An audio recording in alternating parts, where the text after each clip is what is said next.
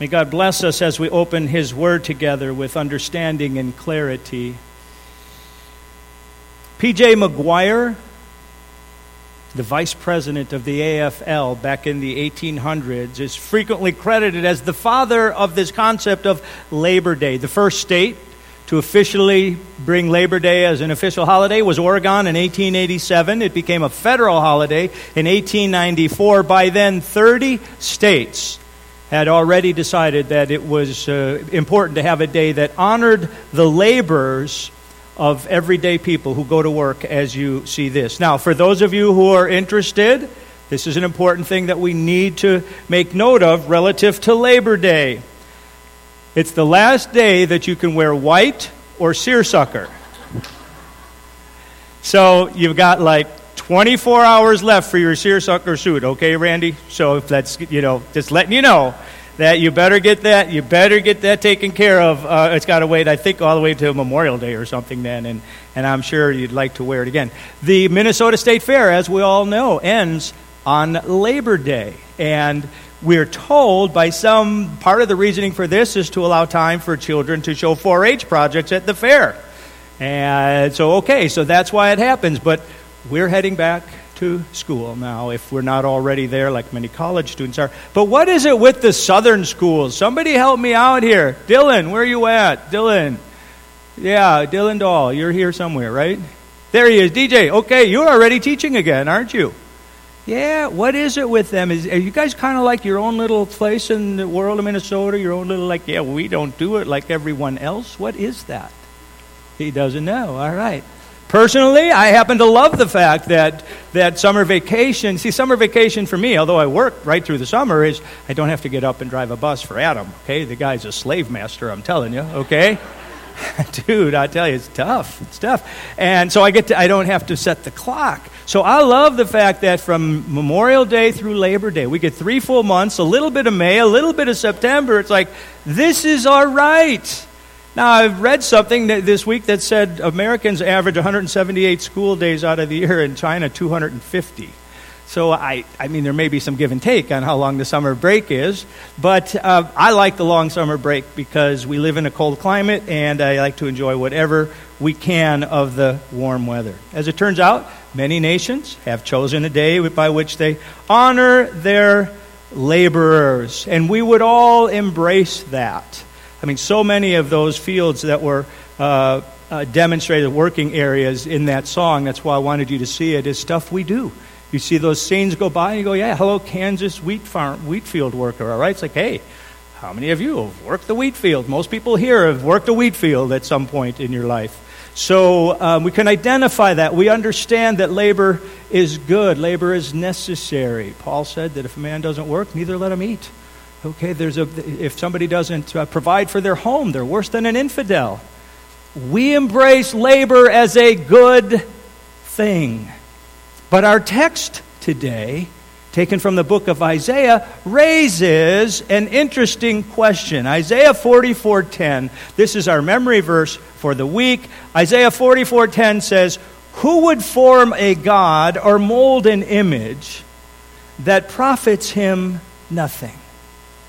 Now, it's kind of a rhetorical question. Nobody would do that. We expect a return on our labors.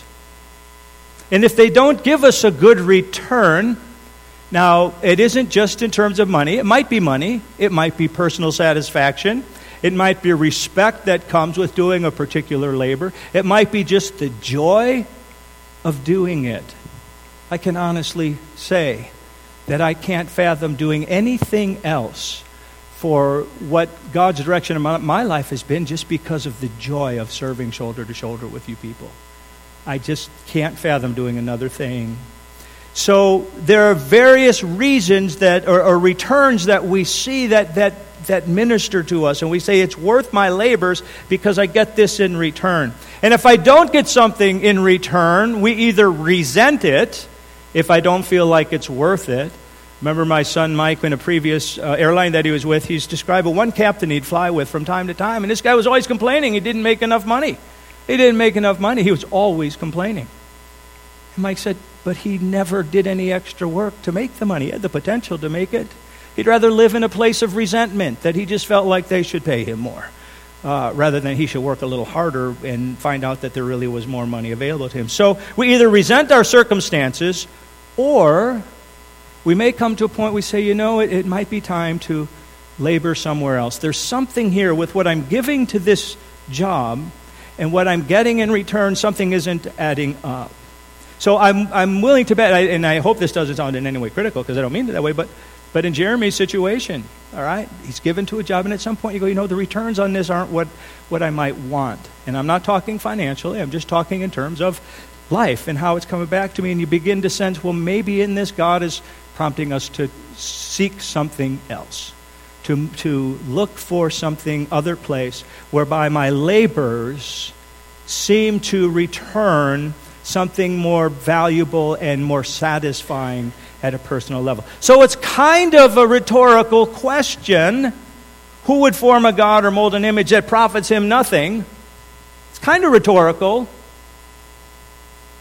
except it isn't. You see, in ancient days, and you know this, and so we're not going to take a lot of time demonstrating it. In ancient days, they fashioned idols. Could you just take us through that, Paul? Would you got a minute? Can you make that work?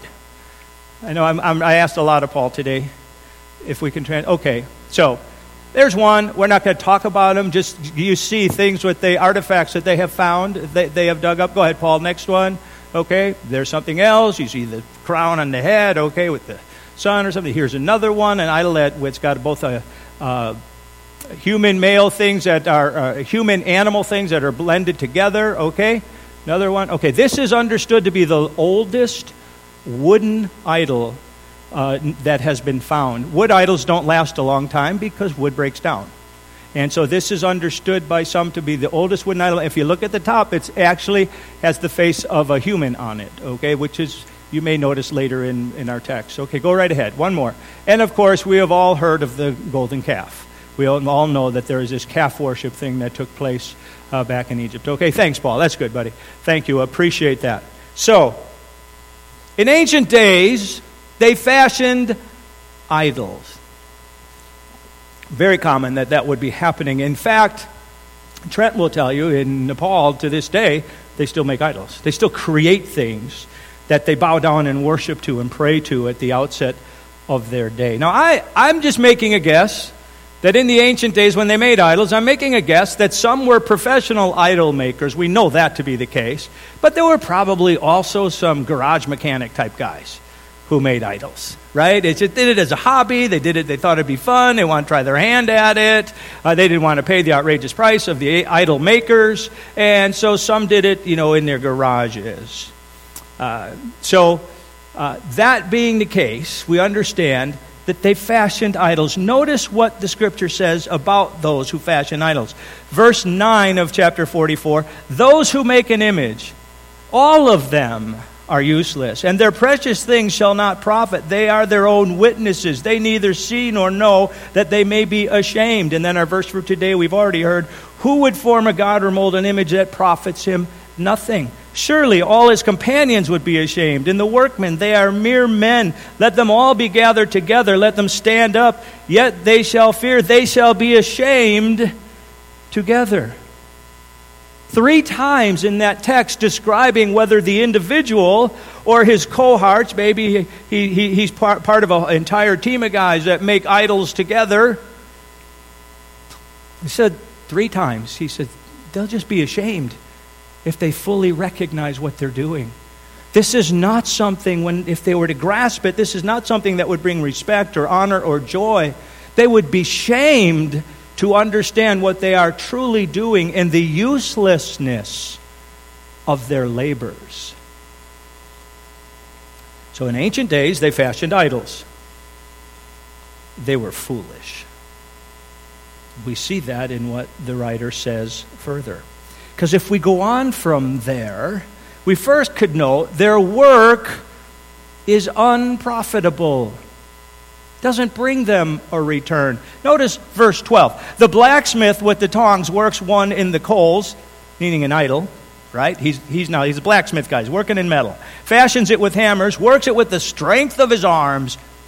Even so, he is hungry, and his strength fails. He drinks no water, and is faint. He makes an idol, works hard at it, fashions it as a blacksmith, bows down to it, asks it to provide for him, to meet his needs, and where does he wind up? Hungry, weak, thirsty, and faint. It does nothing for him. So that's the one who works with metal. Verse 13, the writer goes on, the craftsman stretches out his rule. He marks one out with chalk. He fashions it with a plane. Now we're talking about wood. We saw that old wood one. He marks it out with the compass and makes it like the figure of a man. That's why I said that has the face of a human on it, okay? According to the beauty of a man, that it may remain in the house. He cuts down cedars for himself, takes the cypress and the oak. He secures it for himself among the trees of the forest. He plants a pine, and the rain nourishes it. So you see this guy, he's the guy that's going to work away. He's got this wide variety of woods that he can choose from. And you see the labor that he gives to this, to select the right wood, the right size. He marks it. He's paying attention to it as these trees grow, and he knows that's the one that I'm going to take next. So he's got a lot tied up in this. Then it shall be for a man to burn. Now he takes this. For he will take some of it and warm himself. Yes, he kindles it and bakes bread. Indeed, he makes a god and worships it. He makes it a carved image and falls down to it. He burns half of it in the fire. With this half he eats meat. He roasts a roast and is satisfied. He even warms himself and says, I am warm. I have seen the fire. And the rest of it he makes into a god, his carved image. He falls down before it and worships it, prays to it and says, deliver me, for you are my God. So all this effort that he put in, watching these trees grow, waiting to harvest them at the exact same time, marking them, cutting them, planing them, shaping them into the image of a man that he can then fall down and worship. And he does that. But with the other part of that same material, he makes a fire. He just burns it. And he gains heat from it. Now that is good, gaining heat from it. We have people who burn wood, okay? Talk to Jeff Hansen if you want to burn wood, okay? He'd be more than happy to encourage you on how to burn wood for heat for your home. That's a good thing. We burn wood in order to cook with, okay? Derek Converse loves this because it is not using non-renewable hydrocarbons. You could come up with new wood and burn that and cook over it. That's all good. That's fine in this entire equation. But what the writer is saying is the other half becomes an idol. The other half he bows down to. The other half he shapes into something that he then says, you are my God. And he expects that this thing which he has made, burned one half, made an idol out of the other half, and somehow this is going to bless him, protect him, strengthen him. See, their work was unprofitable, like the guy who wound up hungry, weak, thirsty, and faint. Now their work is illogical. Burns part, prays to part. Well, that doesn't make any sense whatsoever. And then the writer goes on to say, their minds were impregnable. Verse 18, they do not know nor understand, for he has shut their eyes so that they cannot see, and their hearts so they cannot understand. And no one considers in his heart, nor is there knowledge nor understanding to say, I've burned half of it in the fire. Yes, I've also baked bread on its coals. I have roasted meat and eaten it. And shall I make the rest of it an abomination? Meaning create an idol out of it. Shall I fall down before a block of wood? He feeds on ashes. A deceived heart has turned him aside. He cannot deliver his soul, nor say, is there not a lie in my right hand? And the writer is saying they can't even figure out the ridiculousness of what is before them and what they are doing. They don't even have the sense to stop and separate it out and look and go, wait a second. I burned it over here so I could cook with it or I could heat my house. And over here I'm worshiping to it.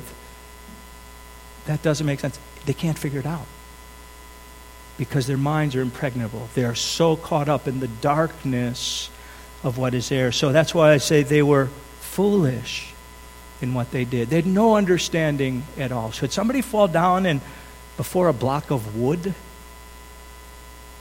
But that's what they were doing. So they were foolish with unprofitable work, illogical work, and impregnable minds that wouldn't let them see the ridiculousness of what is before them. And here's the last thing. Their foolishness was irrefutable. Because in order to understand this text, we have to at least take 1 minute to consider its context.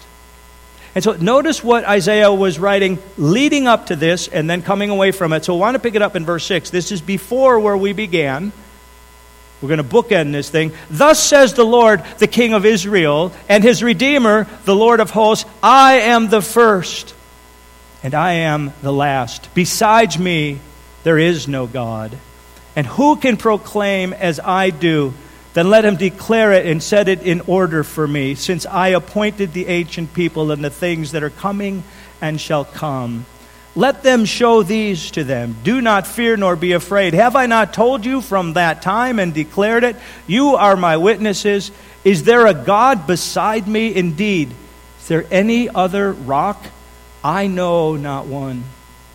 And God, prior to this text, has set himself out and said, look, I am the one, the first and last. I am the only true God. I am the only one worthy of worship. I sit alone in my power, my authority, my understanding.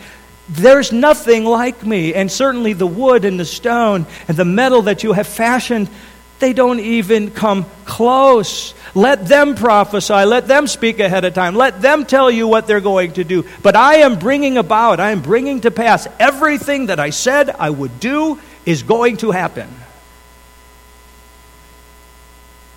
And then after that text, we read in verse 21, remember these, O Jacob and Israel, for you are my servant. I have formed you. You are my servant, O Israel. You will not be forgotten by me. I have blotted out like a thick cloud your transgressions, and like a cloud your sins. Return to me, for I have redeemed you. Is it not an interesting contrast? At the beginning, he describes who he is. He's the only rock. He's the only one that is immovable, not shakable, accomplishes everything he sets his hand to, as opposed to these idols. And then afterwards, he says, return to me. But did you notice this? I have formed you.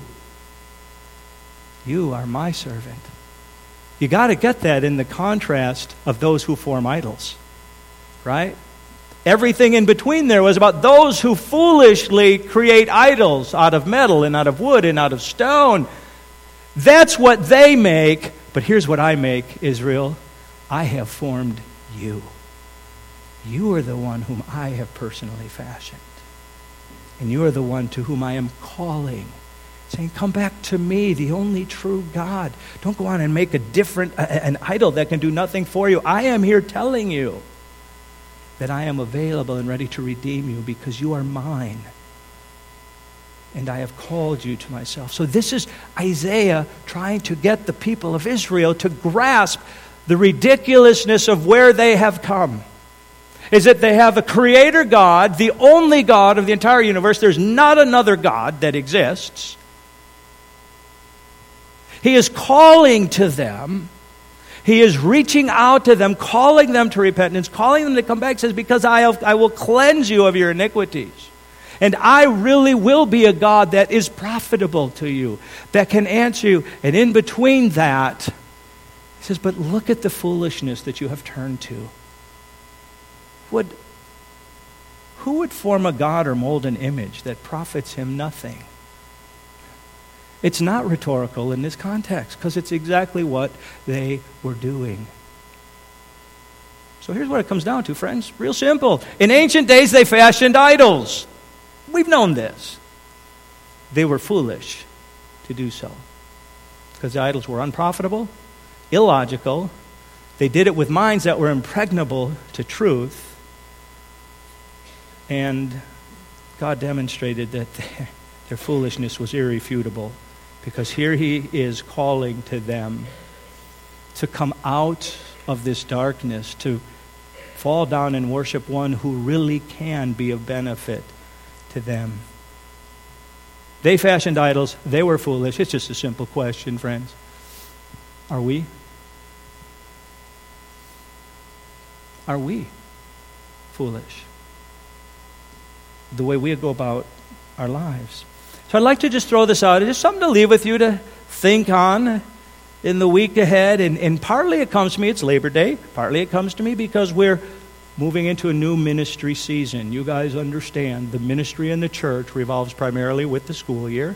And then we shift to summer ministry, and that's different than the school year. But we're at the outset of the school year now. And you saw in your bulletin all the things that are firing up now, right? If you looked at the bulletin in the last couple of weeks, you think nothing ever happens around here. Well, that was the last couple of weeks, because now we're shifting into fall ministry, and everything fires up. But is it possible, this is just what I want us to think about, is it possible that in this day, because this was the ancients, is it possible that in this day our idols are still things we expect to fulfill us that nonetheless leave us empty? And all the while, God is calling to us, saying, turn to me.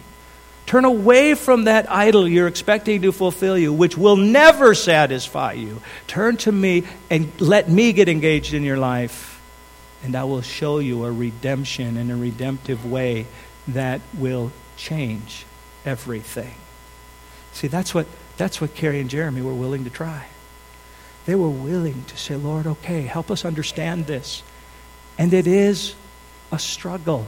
I'm not saying that that's easy, but I am saying that's where the answers are. Yesterday, had a chance after the funeral for Paul to talk to my brother Bryant for a little bit here. Love this guy, okay? And this is exactly what he pointed out. He said, man, we're trying to walk the road. He said, but the temptation can be so hard. Absolutely, it is. Nobody argues that. I'm not saying this is going to be an easy road. I've never heard anybody say, wow, being conformed to Jesus Christ is a piece of cake. Because there are things that, and Wendy, thank you. As you were singing this morning, I thought to myself, in fact, here's what I wrote onto my notes that weren't here before, what Wendy said. That's the application to what we were talking about this morning. What Wendy said, what she sang about, what Judy sang about this morning. About letting God, being still, letting God begin to speak in to our lives. So here's just a few thoughts, but I'm always aware, this is very personal to each of us, that God is seeking to minister to each one of us where we are at. And so it could very well be that 100 different people this morning need to hear 100 different things, but God's Spirit is able to do that if we'll take at least generally what we're talking about here, okay? How about if we just put this, an idol is what we put in place of Him. That's our idol worship. That place where we just, I don't think I'm going to let you in here, God. Okay? I've got my own little thing that I've fashioned here, and I don't come crashing in on it. See, our minds become impregnable. That God's grace is trying to reach in and say, I got something so much better for you, because that's not going to do it for you. Let's just throw out a couple of things. And please understand, I have nothing personal with anyone. Will you please grasp that? Number one, somebody has observed a long time ago, work. Work can become the idol. Work is the thing. Work is, as somebody said to me one time, and they asked me to agree with them, work is life, right? I thought to myself, nope. We didn't have time for a conversation, so I didn't say that, but work is not life. Work is a part of life. Work isn't life. And they work very hard, and that's wonderful. But somebody has observed that people expend their health to gain their wealth, and then when they're older, they expend their wealth to regain their health. It's possible that we could serve and bow down to the God of get more. Always got to get more. Always got to get more. It's almost challenging to us, almost frightening when Paul said, having food and raiment, let us be therewith content. Wow. Because one of the things I've noticed in my life, the lives of Americans, we got a lot of stuff. We got a lot of stuff. Is it possible that sometimes we serve the God of get more? What about, this is a little, I feel like this might be a little sensitive, I don't mean it. What about the God of recreation?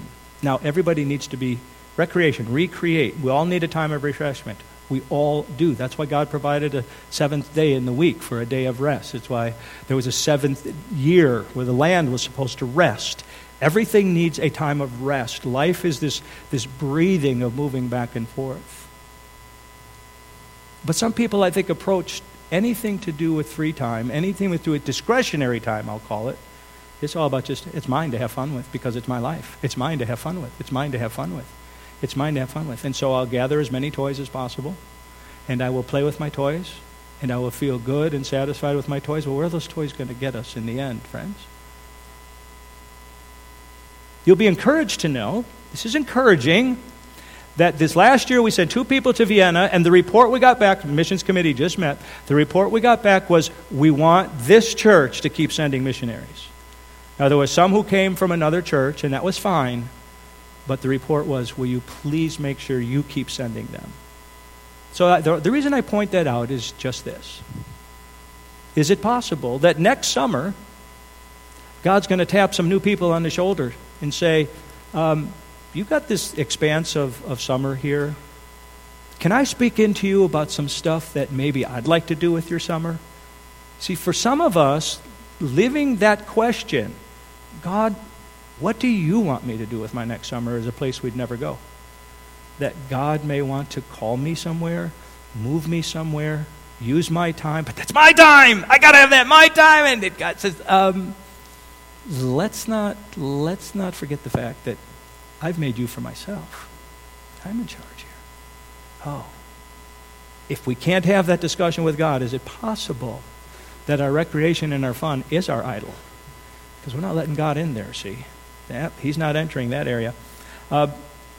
Here's another one, and I won't go far with this, but just the question of substance abuse. Substance abuse.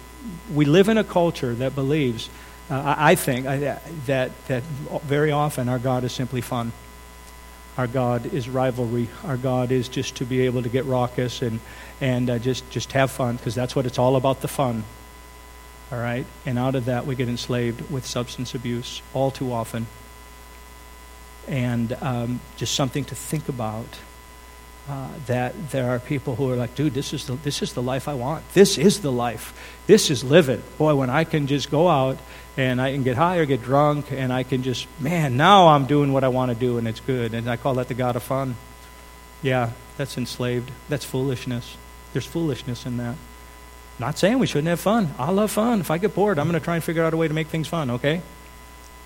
But there's a fun that is self-destructive, and there's a fun that is just fun, and it's good. So anyways, how about this one, friends? And this is, Wendy, this is where I appreciate what you had to say. How about this one? How about the God of resentment? I serve the God of resentment. Here's what I mean by this. You know, I can't tell you how many, but I think my father was in this category. He never would talk to us about it, but I believe this is where he was because of just gleaning from some comments that he made. But the God of resentment is where we worship this question of bitterness. And I mean it this way. A church person did me wrong. I'm never going to church again. Church people are all like this. Church people are all hypocrites. Church people only want your money. Church people this. Church people that. Because a church person did me wrong. Well, guess what? I have no question a church person did you wrong. I've been at this for many years. I've been hurt by many church people. And in the process, I've had opportunities to hurt other church people. Because church people are just people. But that becomes the excuse to live in that bitterness for all those years. Just I'm going to embrace the bitterness. And Wendy, that's where what you were saying about being still is where God, I believe, would speak to us and say, hey, you've been serving the God of bitterness, of resentment all these years. I'd like to redeem you from that. Now, the question is, are we going to let him speak to that? Or do we go, nope, can't hear it. I like my resentment. I like my bitterness. And I will fall down and worship him because he adds something to my life. He's adding nothing to your life. That's a foolishness. Like those who form a god or mold an image that profits him nothing. Living in bitterness does nothing for us.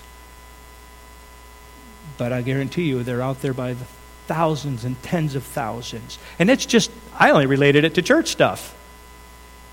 We can go any number of directions where people just write everything off because one person hurt my feelings. A thought. Got a power? I recall a friend telling me a number of years ago, he was in education, and he worked under a particular superintendent. He said the guy was always manipulating people. Always manipulating people, always stirring up strife. He was turning this person against that person, and he constantly wasn't about building a team.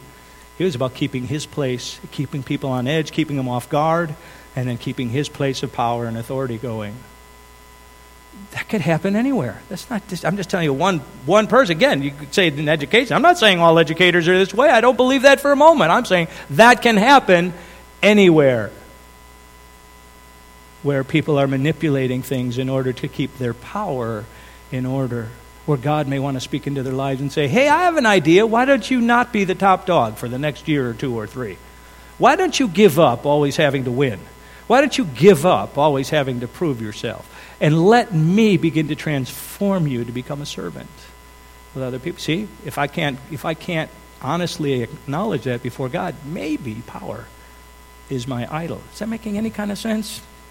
How about the god of hubris, pride? I never admit I'm wrong, never apologize, and I always have to win. Oh, yeah, that's a fun place to live. That's adding a lot to your life. I'll guarantee you're making a lot of friends taking that approach to life. A lot of people love being around somebody like that. Sure. You know what Paul said? See if this ministers a thought to this. Paul, and it wasn't about of serving an idol god. It was just about where he was at in his religion prior to his life being invaded by the resurrected Christ. He said this, what things were gained to me, those I counted loss for Christ. For him, it was his Jewish religion background where he was a Hebrew of Hebrews, where he excelled in the Jewish religion. He said, I let it all go in order that I may win Christ, be found in him. Okay. Is it possible that what Wendy, and Wendy, I happen to believe God just put that on your heart because he does those things, that what Wendy was speaking to us before she sang, you know what? There may be places in each of our lives, and I'm guessing there are, because none of us is perfected in Christ yet, places in each of our lives where God is trying to reach in, speak into our lives, just as he said to the Israelites, I am your rock, and I am redeeming you, and I am changing you, and I am making something good. These idols can never do it. Is it just possible that any one of these things, and there could be 50 more that could be represented in any group of people, is where God is constantly trying to, you going to let me speak to that yet? You going to let me minister to you there yet? You going to let me redeem you from bowing down to that idol yet? Is today the day you're going to begin to crack the door and say, Lord, I have fought you as you've tried to speak into my life to find wholeness and goodness. And I have fought you, and I've held on to this thing like an idol. I believed it would do me profit and good. And I've labored to keep it in place and to keep you out. But today, Lord, I'm giving up the idol. Because in Jesus Christ, there's something better. So I'm going to be still before you and let you begin to transform me in this area. And friends, here's a starting place. If we know we have an idol like this in our thinking and in our hearts, if we know it's there, and we know we're not at a place to do business with God, I believe it is totally legitimate to do this business with God. God, I'm not there right now. I'm being honest with you. I need you to even bring me to the point to get honest enough and open enough to let you change me, but I'm not there. So God, okay, you're going to have to start there. But I am acknowledging there is something that every time you try and speak to me about it, the wall goes up. Does that make sense? Because if it was in my own flesh, I could just find the strength to just get better at these things. I would have done it a long time ago, but it's not. I need God to transform me. And just like he was going to transform the Israelites, he wants to transform his church. Do we have idols, friends? I don't know. I know if we do, we're pretty foolish, just like those who actually carved them in wood, fashioned them from stone, pounded them out in the blacksmith's fire. We're every bit as foolish to hang on to these idols where we say, God, I'm not letting you in. I'm going to stick with this thing. Father, thank you that your grace in Jesus Christ is so real. Thank you, Father, that you are in the process of transforming people into Christ's image. But Lord, I know my own life, and so I assume it's possibly true in others who are here. There's places you're trying to speak to us and we're resisting you. Enable us to be still now, to let you speak to us. Whatever our need is, I ask in Jesus' name. Amen.